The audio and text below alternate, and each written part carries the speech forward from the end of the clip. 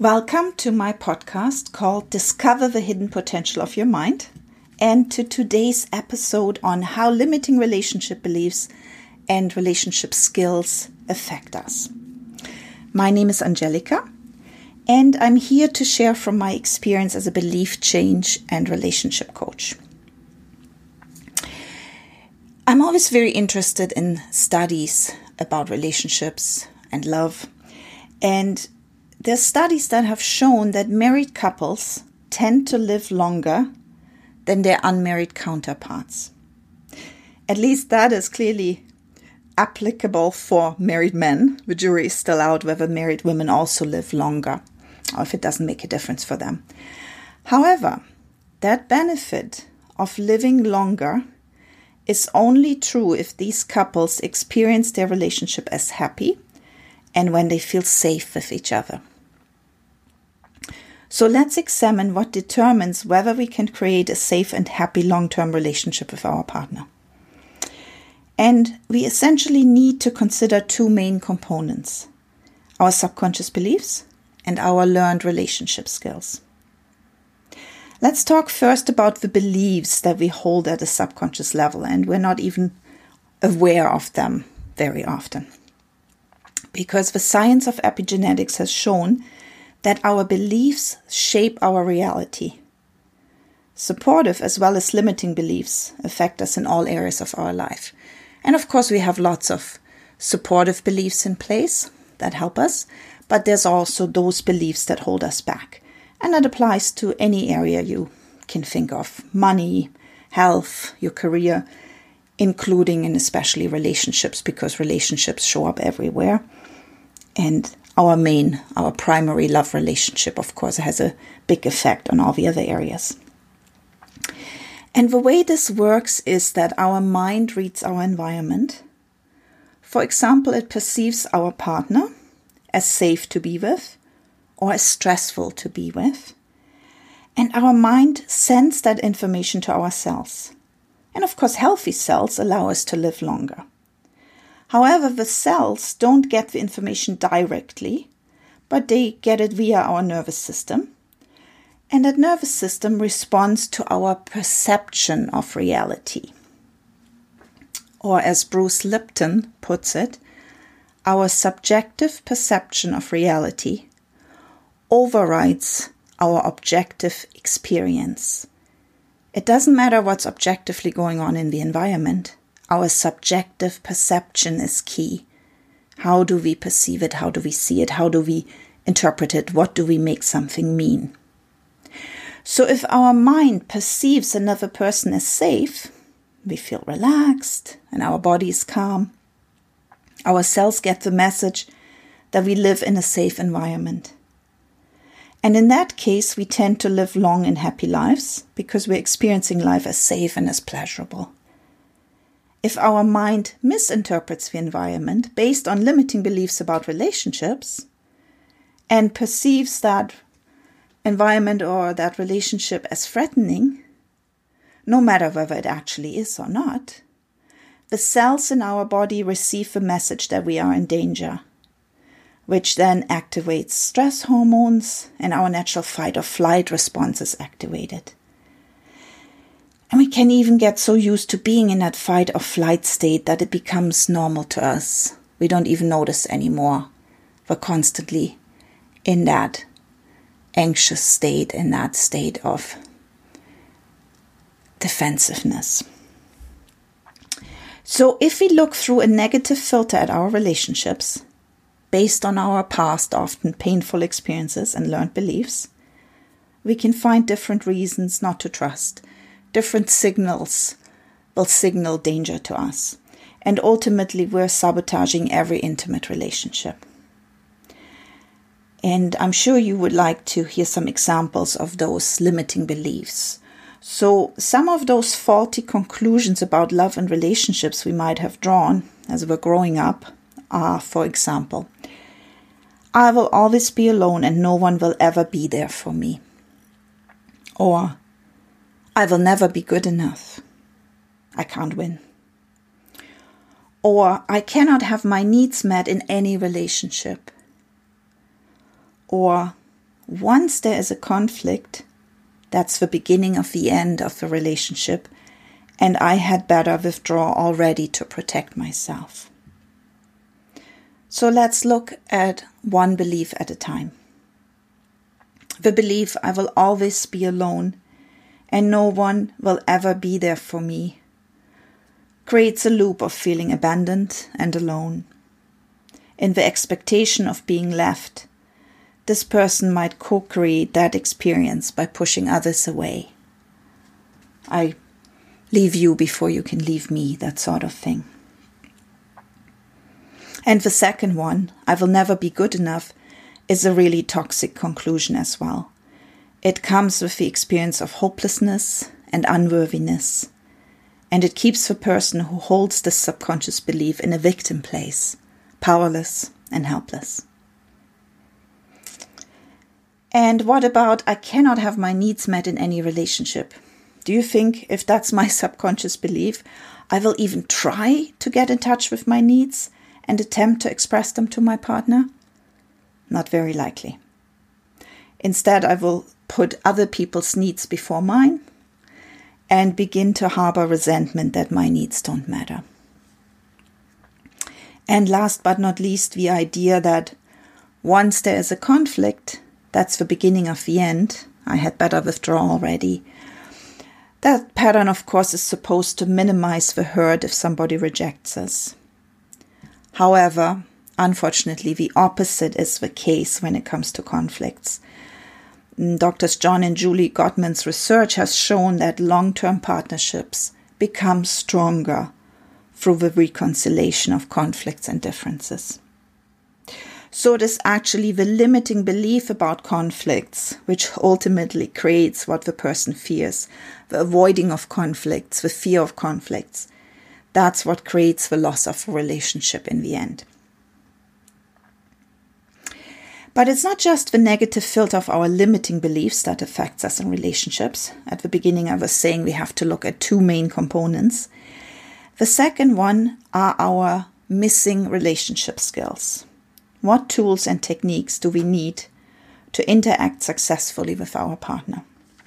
And I want to highlight 8 of those important or imperative skills. Of course, there's others. But skill number 1, in every relationship, we need to know how to get in touch with our needs and to express them successfully. Because as humans, we all have needs.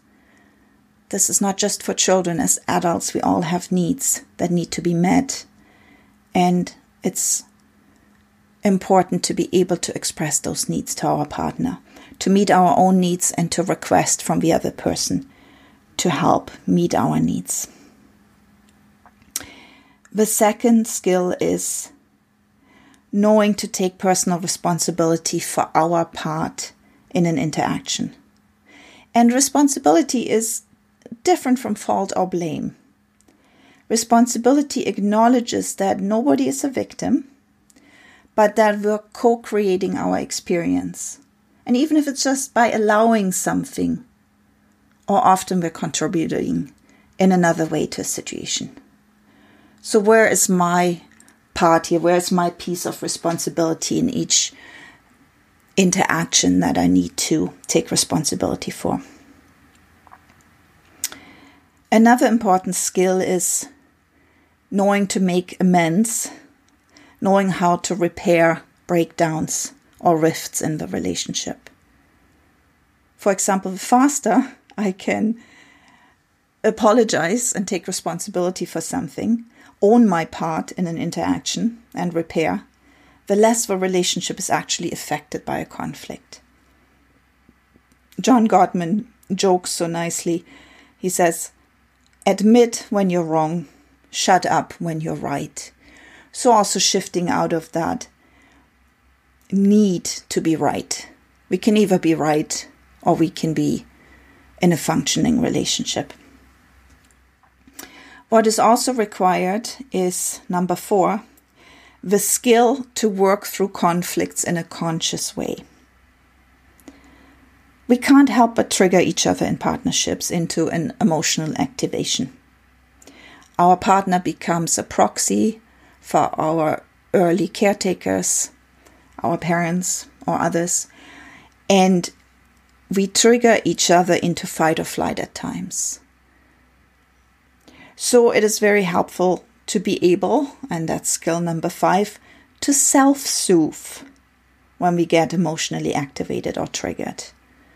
And self-soothing can have many different forms. One person might choose to meditate, another one might go for a walk, or just sit and breathe, or turn in some music. Anything that works for the individual to calm them down, to get back into the prefrontal cortex of our brain and be in that state where we can actually problem solve and have a clear perspective of what's going on. Skill number 6 is to hold the space for each other and to co-regulate each other's emotions. So I can, of course, learn to self-soothe. But for some people, it's actually much faster to soothe and regulate in relationship with someone else. That could, for example, look that you're holding hands with your partner, you're looking into each other's eyes, you're just breathing together until both of you are calm.